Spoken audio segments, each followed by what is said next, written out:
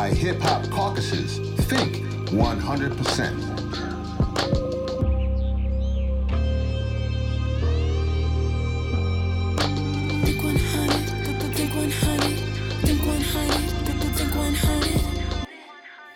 Well, first and foremost, how are you? I'm better. And as my dear sister Shantae said yesterday, unstoppable. I like that, actually. No, that's actually, because this has been a tough moment. Actually, this hasn't been easy. But before we get to that, who is Emerald Garner? Emerald is the daughter of Eric Garner, the sister of Erica Garner, the sister of Eric, Emery, Chardonnay, and Dorothy.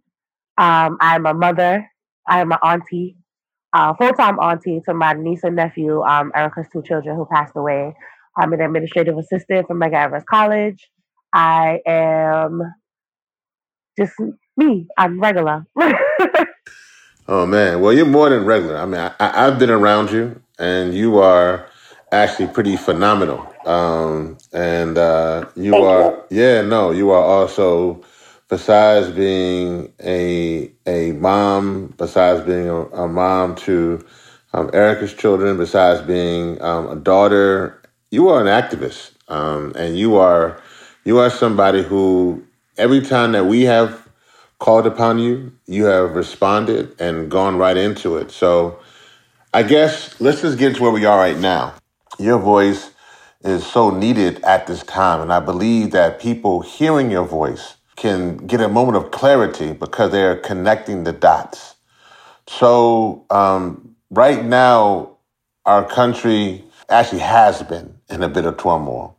And let's talk about this current situation, and then let's talk about your situation, and then the parallels for that, and then many other things. But first, have you been watching the news? Have you been seeing what's going on in Georgia, in Kentucky, in Minnesota, in New York, all across this country? I just want to kind of get your thoughts. I just kind of give you the floor to give your thoughts to kind of like where are you at right now and everything that's happening.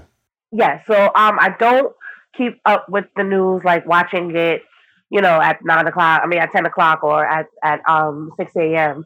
But I do see the updates online, and I think that as far as the riots and as far as the precinct burning and the protest and everything that's going on, I think that none of that would have happened if George was with us today. If those officers were arrested, I'm sure that they would not be out protesting and looting that way. We want accountability, so this was bound to happen. I'm sorry to say, and I'm very sad to say that is this what it's going to take for change to happen? Because we've been peacefully protesting, we've been silently protesting, and they're still killing us. I'm sure that officer that killed George, he saw the video of Eric Garner. He heard the cry, "I can't breathe," and he did the same thing to him that Daniel Pantaleo did to my father. What's it mean to you to hear and see George Floyd, who was murdered in Minneapolis, Minnesota, say exactly what your father said, "I can't breathe"? It just means that it was a major setback. For me, it's a major setback because a couple of years ago in the interview, I said that I don't doubt that there will be another Eric Garner with the way that, police are, behaving towards black folk. And here we are 6 years later, and we have another person who cried, "I can't breathe." We had a young man named Andrew Kearse who was killed in Schenectady, and he cried, "I can't breathe." And the officer said, "Oh, he was doing the I can't breathe thing."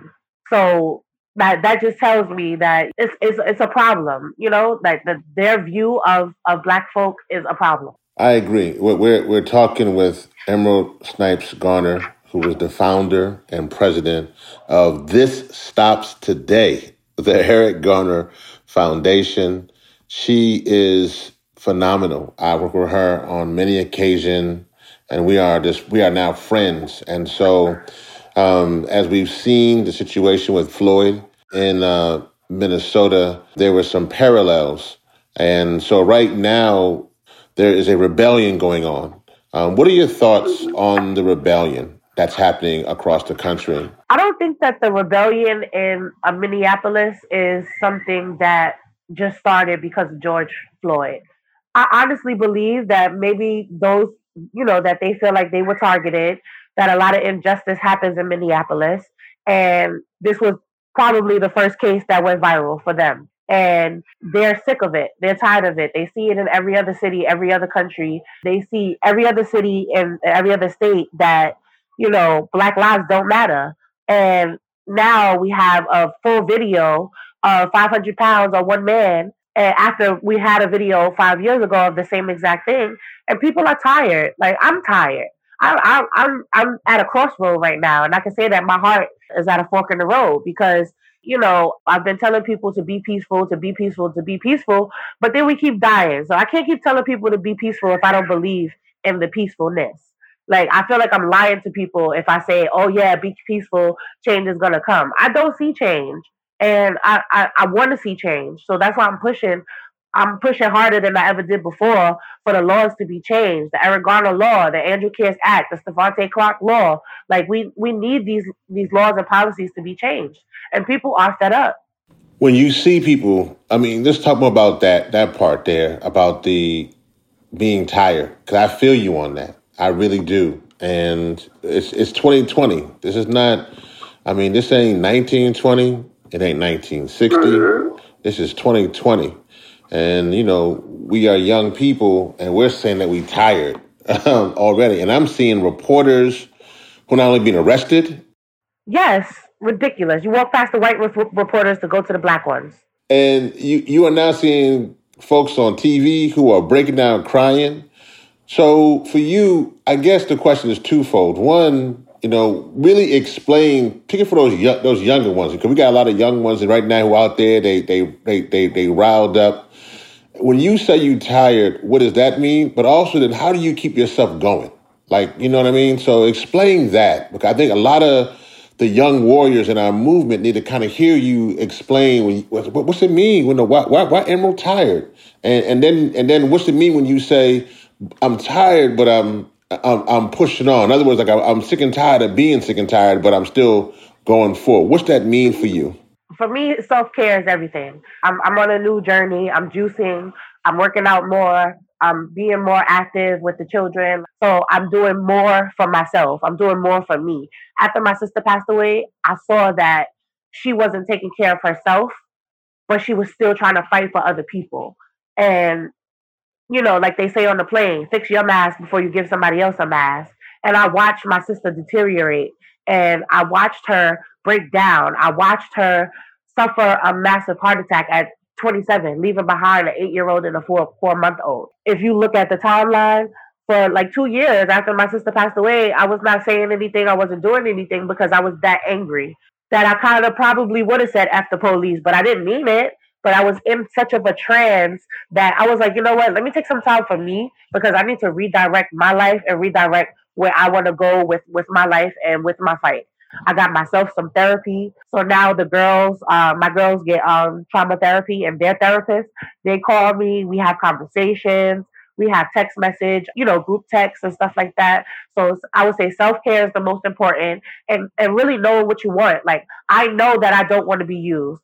I know that there are people out there that would want to use me for my face or use me for my name just to gain clout. Like, I know that I don't want anybody talking for me. I know that I have a voice and I want to use it. I know that I have ideas on how I want the children to see us, at me and my family, my mom, my dad, Erica. Like, I know that I don't want them to see anything negative about their mother. So I'm always going to push for the positive. That makes me very happy to hear that. I'm going to tell you right now, I'm happy. I got to start doing some of those things myself, but I'm so happy you're doing that. Actually, you just don't know. But it's hard, but I'm trying because, as Black folk, we used to a certain lifestyle.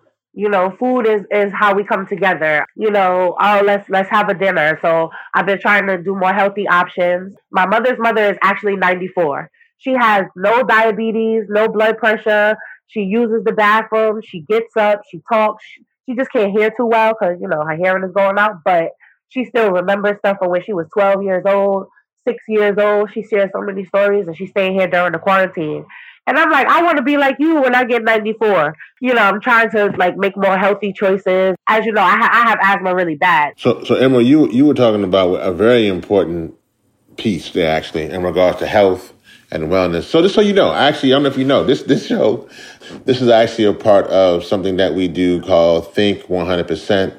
And it's around our work at the Hip Hop Caucus around actually clean living and the environment and fighting climate change, and actually how we connect the dots between racial justice and environmental justice. So this actually connects those dots, what you're saying. So, and it's important because in the climate movement sometimes, and a lot of other movements too, a lot of times it will be predominantly white, and a lot of times they don't connect, we and they sometimes don't connect the dots, so they don't understand when we're talking about what's going on in our world in regards to racial justice and police brutality, how that's directly connected to environmental injustice or healthcare or education or other things. So, you were just kind of just talking about how, you have asthma. I know your father had asthma. I know Erica had asthma. And I know that actually where you live, it actually has the most trees and then any other borough. But as we know, 68% of people of color, particularly African Americans, live within 30 miles of a coal-fired power plant, causing us to have emphysema and asthma. So when we're talking about, literally, when we're talking about, I can't breathe, sometimes it's not only the fact that we're being choked out or murdered by police, but it's also the fact that these corporations are literally hurting us as well, and they're cutting off our lives so that we don't have these wonderful long lives that we should have. So you were just about your asthma, and actually let's talk about that. I mean, in that aspect about that, and about you were kind of in the middle about your asthma, and there's also wanting to be healthy. It's been a struggle for me, of course, because I'm all over the place. And, when you're working and you have children, it's like, okay, let me just buy something to eat and we'll just buy something outside and eat or whatever. I still eat pretty much the same thing. I still eat beef, I still eat chicken, I still eat fish, but I just cook it a different way. Like I have a slow cooker or I put it on the grill or, I have the kids actually in the kitchen cooking. Sometimes I'll be like, if you don't cook, you don't eat. So I'll just sit there and be like, okay, so what you gonna cook? How you gonna cook that? So what you gonna do? So that's a fun thing that we do together.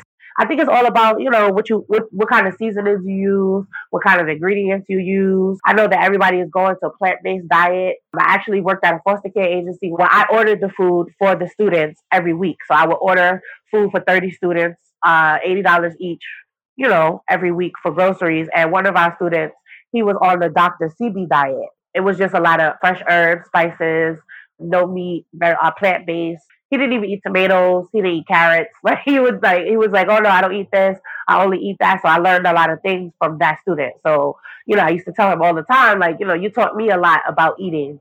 That's mostly what I look towards and what I try to do. My little part. That's great. No, that's great. I actually, when I last saw the girls, I mean, they looked beautiful. I mean, they were, I guess, when you were speaking, and you had them all dressed up in their dresses. Man, it's like, and actually, that was just last year. It seemed like so long ago, actually. But how they doing, like with COVID-19 and school and all that kind of stuff? They're doing okay. Both of them are being promoted. My niece is going to the 6th grade, so she's going to have a virtual graduation this year.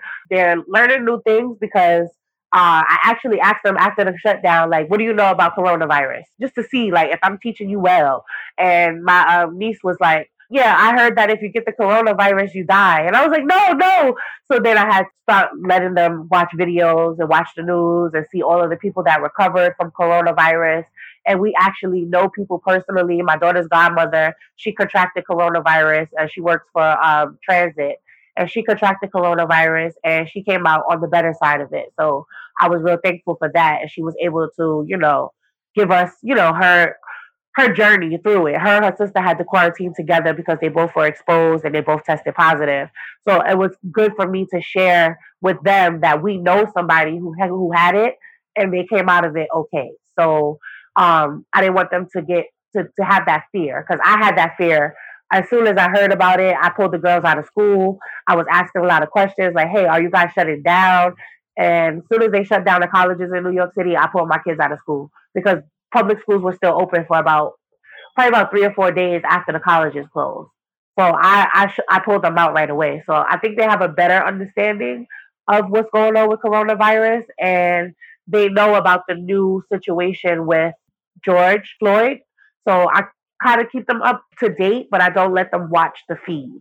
I was gonna ask you that. I mean, so and for those who are tuning in, I'm talking to Emerald Snipes Garner, who was the daughter of Eric Garner, who was killed 6 years ago, and we're kind of reflecting on now what George Floyd, who was killed recently, and literally uttered the exact same thing as Emerald's father, Eric, and now actually about Eric's grandchildren in this. And I guess I was just going to ask you because I'm going to tell you, they are beautiful little girls, bright, attentive. They were so good at that event, better than I was. Thank you. I'm the one that was bouncing around and trying to. They were great that evening, and I guess I was just wondering because a lot of time with the babies, we go right to us sometimes, but the babies are watching this as well. So I was going to ask you: have they actually seen their grandfather, or have they seen George Floyd? Have they seen any of those videos? I think I'm not sure. I'm not sure what Alyssa has seen because Alyssa did go on the campaign trail with my sister, and I don't really ask her too much because it's kind of triggering. And Alyssa wears her emotion in her face, so I noticed that sometimes when we bring up her mom or if we say something, like her face will get sad. But I do think that she did see the video. My mom just recently had a premiere for her movie Eric Garner, the American Trial, the story of Eric Garner, the trial that should have been, and I was streaming it on my TV to because my mom said that she thinks that the girls should watch it. So I told the girls to sit down and watch it, but I forgot that they played the video in the beginning of the movie. So I thought they played it at the end, and I put the video up on the TV, and I had them sitting down. I had grandma sitting down. I had everybody ready to watch the movie. And when the video came on, my daughter started crying. So I told her, you know what? I don't want you to watch the movie because it just like she just started crying, and I was like, you know what? Don't watch the movie. Just go in the room. Just go in the room because I want them to know about it, but I don't want them to see like it's very triggering. So yeah, I don't want them to watch the video. Like if they come to me and tell me that they want to watch the video, I'll let them watch it. But right now, I don't want them to watch it. How does it make you feel, I guess, in all this? Because, I mean, just so people know as well that Emerald is taking care of on her own children, and she's the daughter of Eric Garner, but she's also taking care of her sister who passed away, who was also advocating for her father, Erica. And that's in those children as well. And I guess, and then you got to take care of yourself. And she just talked about that a little bit, how she's definitely, I'm so happy to hear the self-care and the juicing and everything else. But then that makes me, I told her, that makes me so, so, so happy. But as you were talking there, I just realized I'm going to tell you something, Emerald, and I keep telling you, man, you are so amazing and brave. I don't know how you can watch. I mean, because you see that, but then how does it make you feel when you hear "I Can't Breathe Again" from George Floyd? Well, I didn't watch my father's video until 5 years later. So I didn't watch it when it first was going viral and everything. I would walk out if it was playing anywhere. I would distract myself. I ended up seeing the video when we had the CCRB trial for the police officer, which ultimately ended in him being fired. I can't bring myself to watch the video of George Floyd because I don't. If I could give the family one piece of advice, it would be to not watch the video. I watched how that video affected my sister and broke her down so much that it just took a piece of her soul every single time. So if I could have spoken to the family the same night that it happened, I would have told them not to watch the video because that's not something that I don't think that the family should see that. Like I just don't. I just don't agree with it. I don't agree with it being played on TV every single time, having to hear the audio. Like, that is going to be very traumatizing. It's still traumatizing for me. Like, it's still hard for me to watch. So And it's never going to be easy for me to watch. I'm never going to want to watch the video, but it's an important piece of history. So that's why I kind of like it eases my heart a little bit because it's an important part of history. But I would just say don't watch the video because you don't want to watch a video of your loved one being killed, and you're literally watching the life get drained out of your loved one. Mm. That is not a good feeling. It's not good for the mental health. It's not good for your state of mind. It's just all around not good. And I would say don't watch the video, don't watch the video, don't watch the video. No, I definitely hear you on that. And so I actually want to switch gears a little bit because I want to talk about what some of your activism you've been doing. Obviously, you are the founder and president of This Stops Today. I just always love this saying that, actually, Emerald. Founder and president of This Stops Today, the Eric Garner Foundation. And so talk about how you are dealing with and helping to organize around like the deaths from your father to even today from Ahmaud Arbery, Breonna Taylor, and George Floyd.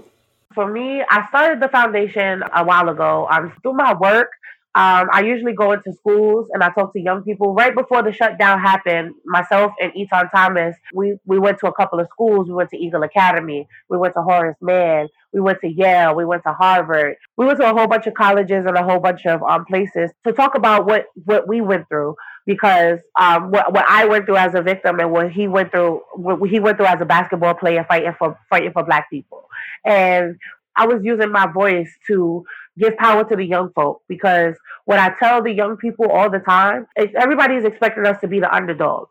Everybody's expecting us, oh, a child needs to be seen and not heard, or the older folks are the people with the voice, and children should not talk to people, or that old mentality of a child should be seen and not heard. And now is not the time for that because we're the next presidents, we're the next elected officials, we're the next police officers, we're the next first responders, and now is the time for their voice to be heard. I always tell young people, always tell them, growing up, we lived in a bad neighborhood. We lived in Brooklyn. We lived on Mother Gaston, and that was right across the street from one of the worst projects in Brooklyn, which was Howard Projects. And we lived right there, and my mother barely let us go outside. She barely let us go hang out with our friends. We were not allowed to spend the night at anybody's house. We were not allowed to go out and be at your friend's house. Oh, after school, can I go to my friend's house? My mom said, you come home first, you drop your book bag, I see your face, and then you could go back outside. So that's the type of stuff that she would do. So I would just tell people, like, let's be productive. Let's find something to do. Let's use our talent. Let's use our voices. Because a lot of people think, oh, because I don't get media coverage, that means that I'm not doing the work. And I tell them all the time, that's absolutely not true. I do a lot of things that don't have anything to do with media. This past December, I had a Christmas giveaway, and not one news station came through and filmed it. But we fed over 200 families, and we gave out over 250 gifts to kids. And we even had people rejoin the line to come back and give out some more stuff. So myself and Andrew Kearse's wife, Angie Kearse, Michael Blake, Natalia Fernandez, Aries the Voice, and Danny Barber out here in the Bronx, and we did a big giveaway. So I let them know, like, just because it's not covered on the news, it doesn't mean that it's not valid and it's not relevant. Like, I don't get a lot of media coverage when I do events, and I don't really look for media coverage. I don't do press conferences. I don't do stuff like that because it's not about the media for me. It's about the people. So if I could get 500 people in this room and I could give them a hot meal and a toy for their child for Christmas, I don't care about the media. So, like, a lot of my work that I do is it surrounds working with young people, working with summer youth, working with interns, working with RF CUNY people. Like, that's what I thrive in doing. I worked at a foster care agency for 3 years. My passion is to build up a child, and that's the work that I like to do. No, I love that. I love all of that. So actually, I want to change gears. I want to have I'm going to start with something serious, and then we're going to have some fun. So the serious part of it is this. I mean, have you seen this kind of trend where particularly white people have been calling the police, like weaponizing 9/11? Every time they see something wrong, they like, if it's at a pool or at, recently we saw it with a brother in Central Park. I mean, have you seen those kind of activities? Yes. Okay. First of all, so let's do that first, and now I'm gonna get to some of the fun stuff.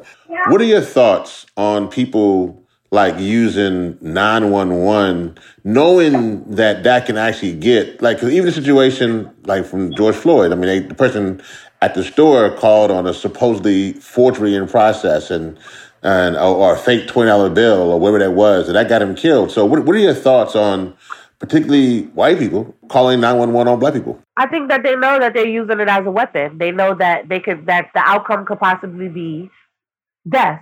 I don't think that she thought that it was just going to be an arrest. She said he is harassing me. I'm scared. Oh my gosh, look what he's doing to me.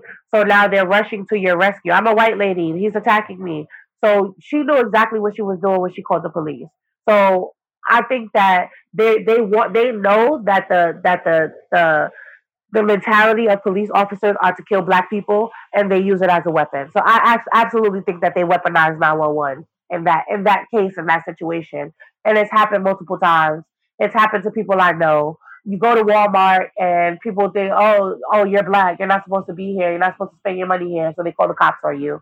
Or you parked in this parking spot, I'm gonna block your car. I see a whole bunch of videos and people who go through those things, and I just think that people use 911 as a weapon, specifically white people using it as a weapon. No, I agree. All right, so let's have some fun a little bit. I'm gonna ask you some things. So, in that situation, again, the situation just happened where Christian Cooper. So, do you know what a birder is? No. Nope. So, Don't know. so a birder is actually somebody who goes out to look at birds. Like that's what they do. They get their binoculars, and actually it's a great organization called the Audubon Society, and they actually do that stuff. And but anyways, and so he was what they call a black birder. He's obviously a black man who liked to enjoy nature and birds, and in particular birds in the famous, I guess, called the bramble in Central Park, right? And so that's what he would do. So, and he would go out, and I would love for you, Emerald, to meet Christian. I think that'd be a great conversation to discuss that. I think that. But in that, there's this thing where within the ways the environment tries to connect people to green space, which you were saying earlier. You kind of said how I wanted to get outside. I want to make sure I'm juicing, I'm walking, I'm taking care of myself, I'm just getting air, I'm doing those kind of things. So that's the whole part of making sure. So we want to show there's a connection there where we want to make sure that the environment, we have clean air, we have clean water, is connected to green space. Mm-hmm. But the problem is, what we've seen recently, is that when people of color go outside to be in these green spaces, they've been encountering either police or vigilante or this kind of weaponizing 911 violence. And so, like Christian Cooper, actually, have you seen the video of that one? I don't know if you ever seen the video of Christian Cooper. Christian Cooper was the one where the lady had her dog in Central Park, and he was there. And I don't know if you saw that video at all. I did see it, but she was choking the dog. She's calling the cops on the guy, but she's choking the dog. So why are they getting her for animal cruelty? I know. Actually, I think they took the dog. I think the dog was taken. But you're right. No. So okay. So you've seen the video. Good. I will make sure you had seen the video. All right. Cool. Uh-huh. So anyway, so Christian Cooper, who was this birder. Now you know what that is. Birder. Somebody basically just watches birds. He's a what they call black. He's a black man. He's an avid black birder, and he's enjoying nature and the birds in the famous bramble in Central Park, where dogs are supposed to be on a leash to protect the wildlife. And so, he asked this white woman to put her dog on a leash, and then, and we know what happens, right? Now, Christian is actually on the board of the New York Audubon Society, and they released a statement. This is my question to you in that, in this aspect. One, we're seeing this situation where even when black people just come outside, like if they're wearing a mask, with Ahmaud Arbery a few years ago before the situation, now when he was just jogging, but he was in a park, he was just rapping, just enjoying the day, police stopped him and tased him. We saw it with Christian Cooper, how literally he was just being a birder. I guess for me, when you think about like green space in New York, or you think about just going outside, literally, what is it? What does it mean? Are black people like endangered? Like, are we like endangered species where we can't enjoy the greens? We can't go outside because we do go outside. We're in fear for our lives. Like, what are your thoughts on all of that? Like, what are your thoughts on just the standpoint of just us being free to do what we want to do? I think that it's sad and unfortunate that, white people have this stigma of black people like you should be afraid and oh, I'm scared of you, and justification of police brutality is I fear for my life, and it's just I think that is it's very heartbreaking because we didn't ask to be here. We was brought here on slave ships. If somebody's doing something to you and they're threatening you and they're actually doing something to possibly put you in harm's way, then I can understand the outrage and oh, I got robbed, and now I'm suffering the trauma, and now I got a little PTSD, and that's a little different than I'm in this park and you can't be here because you're black, and it's very unfortunate.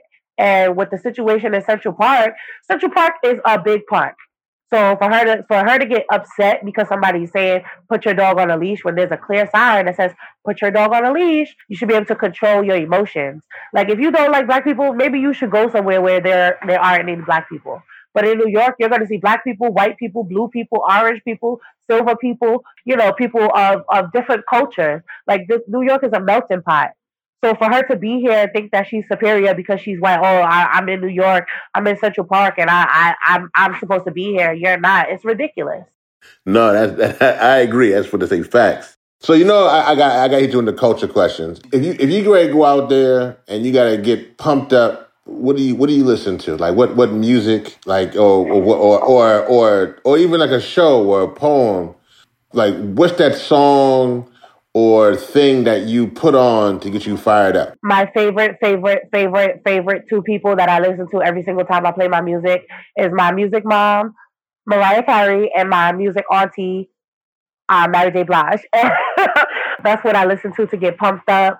I know that the London Sessions now from Mary J. Blige. That's my favorite album right now, and of course all my oldies from Mary J. Blige and Mariah Carey, and Jagged Edge and 112 and all that. I listen to all the oldies but goodies.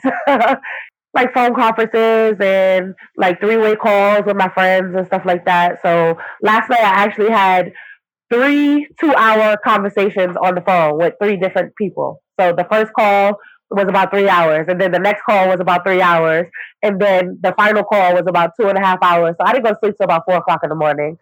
We were just up talking because I feel so passionate. I feel so pumped up. I did a panel with George Tillman's sister, Sandra Bland's sister, and Rodney King's daughter. And we did a panel discussion, and I was fighting my tears the whole time. I kept walking out of the screen, and we connected after, and it was just like, I'm like, I want to talk to people who understand my pain and they understand how I feel. And, if I say, I don't want to deal with this right now, they understand me because they have days like that. So it was empowering for me to talk to other people who know exactly what I'm going through. Because people could say, I feel your pain. But if you never lost your father on national TV, you can never feel my pain. And one thing that stuck with me about Rodney King's daughter, Laura King. Laura King, she hit the nail on the head. She said after her father was brutalized, he didn't come back the same way that he left. So he came back and he was not the same person that he was but like before he was brutalized. So for me, it was like, wow. Like, imagine if my father would have made it out of this and he would not have been the same person that I remember him to be. Imagine growing up and knowing that your father would never be the same because somebody did this to him. His attitude was not the same. His words of encouragement were not the same. So that resonated with me because I think and I imagine, what if, like the doctors told us when Erica was in a coma, she might not be 100% her if she comes out of this coma. Imagine if Erica would have came out of the coma and she wasn't the warrior that we knew her to be. She wasn't the activist that we knew her to be. She wasn't the strong, powerful, get crazy, turn up, don't care about nothing, flip over tables for her father. What if she came back and she was not the same? So that was a important factor for me. So it's important to me to make sure that I connect with people who not only understand how I feel, but can relate to my pain and my struggle. I hear that. I definitely do, and I don't know if you know this. I was protesting, and I actually had a viral moment. I don't know if you know. I don't. You probably don't know this, Emerald. I actually was. I was on Capitol Hill and was protesting the Iraq War, and it was there. I was like the only black person in the hallway, and I was protesting, and they came and they grabbed me, and it became a moment. Like it was, it was caught on tape, and it like had hundreds of thousands of views. And the cops broke my leg, like literally snapped it right there in front of everybody. Like literally, and I was in my collar. I mean, I was revving up. I was revving up. I was like, man, I know they gonna beat the Reverend, but they beat the Reverend. They're gonna beat the Reverend. You know what I'm saying? It was crazy, but and then broke my leg, and it was like, I mean, so I know what you mean when you say that. Like it's like people to this day. I mean, obviously you're traumatized, and to this day, I mean, it's just there are moments for me having gone through that, and then now having my children say things like, "Oh, those are those crutches. That wheelchair was for that." And it's just like you're right. So it has it has something that you just when you become kind of the person in that viral moment, people just kind of see it and they're like, and they want to be with you, and that's nice. But sometimes they don't understand that pain. So I definitely, and I don't. I mean, obviously, thank God I wasn't killed, in that hallway. Yes. But it was close. I mean, could have been. I mean, but I mean, so I understand what it means to be in that moment and how that moment just happens. And how it lives. Because even to this day, everybody now they go YouTube and they can just click on it and they say, oh, so that's the time when they beat up Rev, protesting the war in Iraq and broke his leg. So, but anyways, I just got a few more questions. Yeah, no. So I just wanted to, like I said, that's probably why we're good friends and we connect so well, because we probably have a lot more in common than we think in many cases. But yeah, no, that's real. But let me ask you this. Let me ask just two things. And then, I just thank you for your time, really do. So two things I just really want to say. So because you're kind of in this club, right? This club from Trayvon to Tamir Rice to, Breonna, Ahmaud, George, on and on and on and on and on and on. And these folks who've been brutalized, if you now can bring everybody together, not just, but specifically them, those families who continue to go through this, and they said, okay, Emerald, here's the mic. And even for you, because you've gone through not only with like your father, Eric, but your sister, Erica, and a situation, actually my question more so is that what solutions and how could you be hopeful to them? Like, what would you want to, like, for the next, not even for us, like, even for the ones who will come after us, like, what would you want to tell them? Say, okay, Emerald, tell them something for the next generation. What would you tell them? I would tell everybody to stay united. I notice with a lot of organizations, everybody's divided. Oh, this organization's over there. I don't want to work with this person because they work with that organization or whatever. I just say we need to be a united front. Like right now, we need the laws to change. Right now, what I'm calling for is for all elected officials to get behind the Eric Garner law, the Andrew Cares Act, and the Stephon Clark law. And I need everybody to get behind that because that would federally prosecute officers. It would um, it would appoint an independent prosecutor on all police brutality cases. Everything would then become transparent. You cannot shoot somebody in the back while you're running away, because Stephon Clark was shot in the back while he was running away, and so was George Tillman. And it's like if they're running away from you, how could you fear for your life if somebody is running away from you? So like I just say to the next generation is to be united. Don't let nothing stop you from, because I'm guilty of letting things stop me because of my emotions. And all emotions aside, we have to fight for justice and we have to fight for change. So it took me a while, it took me a long time to let go of my anger and my frustration and let go of the pettiness. That's what I call it. It took me a long time to let it go, but once you get there, I'm not saying just let it go because it's not going to be easy. It's very hard to let it go if you have an issue, if you have something that's on your heart that's weighing real heavy. You can't just let it go. I would just say work through it and work on what you want for justice. So like get behind the laws, repost the videos, and if you feel that you can watch the video, you can repost it. I support you. I just can't do that for me emotionally, but I will support everybody and everything that they're doing. I want everybody to come together. I want everybody to be a united front because us united against them would show like we're a united front.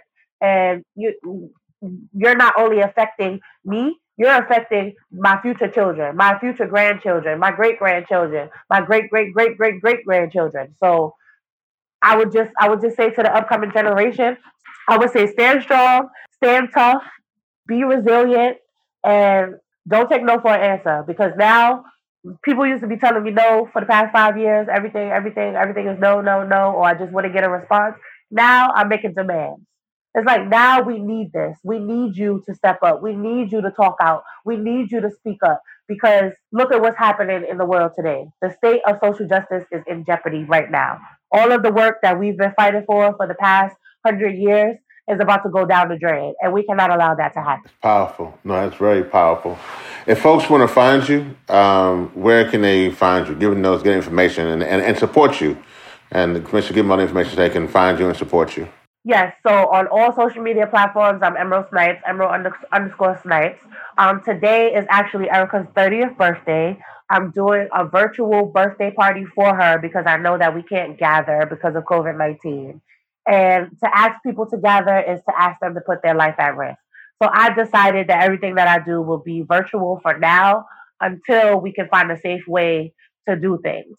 So we're gonna have the virtual Zoom party today at 4. So we're prepping for that. I'm gonna have a national call on Monday at 7 o'clock with elected officials. It's gonna be on Zoom and Facebook where I'm basically demanding that you guys stand behind the Eric Garner law. Pick a law and stand by it. That's what I'm asking. I'm asking for support. I'm not asking for money. I did create some T-shirts that I would like people to purchase. I'm not asking for money. The money from the T-shirts is gonna go back into the movement. It's gonna go towards our next gathering whenever we can gather. I'm asking people to support in that way. Like and share the post about the national call. We're gonna have Andrew Kear's wife on there.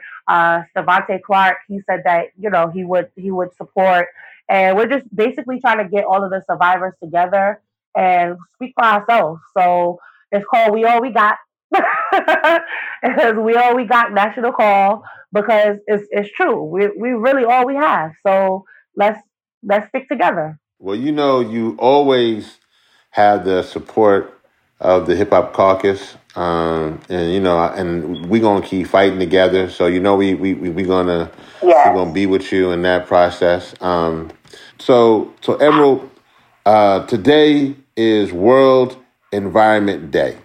What does that mean to you? World Environment Day to me means that we need to be taking care of our environment. We need to be taking care of ourselves. COVID-19 is a vicious disease, and it's killing Black people off at an alarming rate. Taking care of yourself, taking care of your environment, taking care of your community, and taking care of your brothers and sisters, your aunts and uncles, your mothers and fathers, taking care of each other. And right now, it's so important for us to stick together and take care of ourselves and our community and our environment because we're being killed off not only by COVID-19, but also at the hands of the police. It's important to me because we need to live. And I'm raising 3 Black babies, and I want them to live.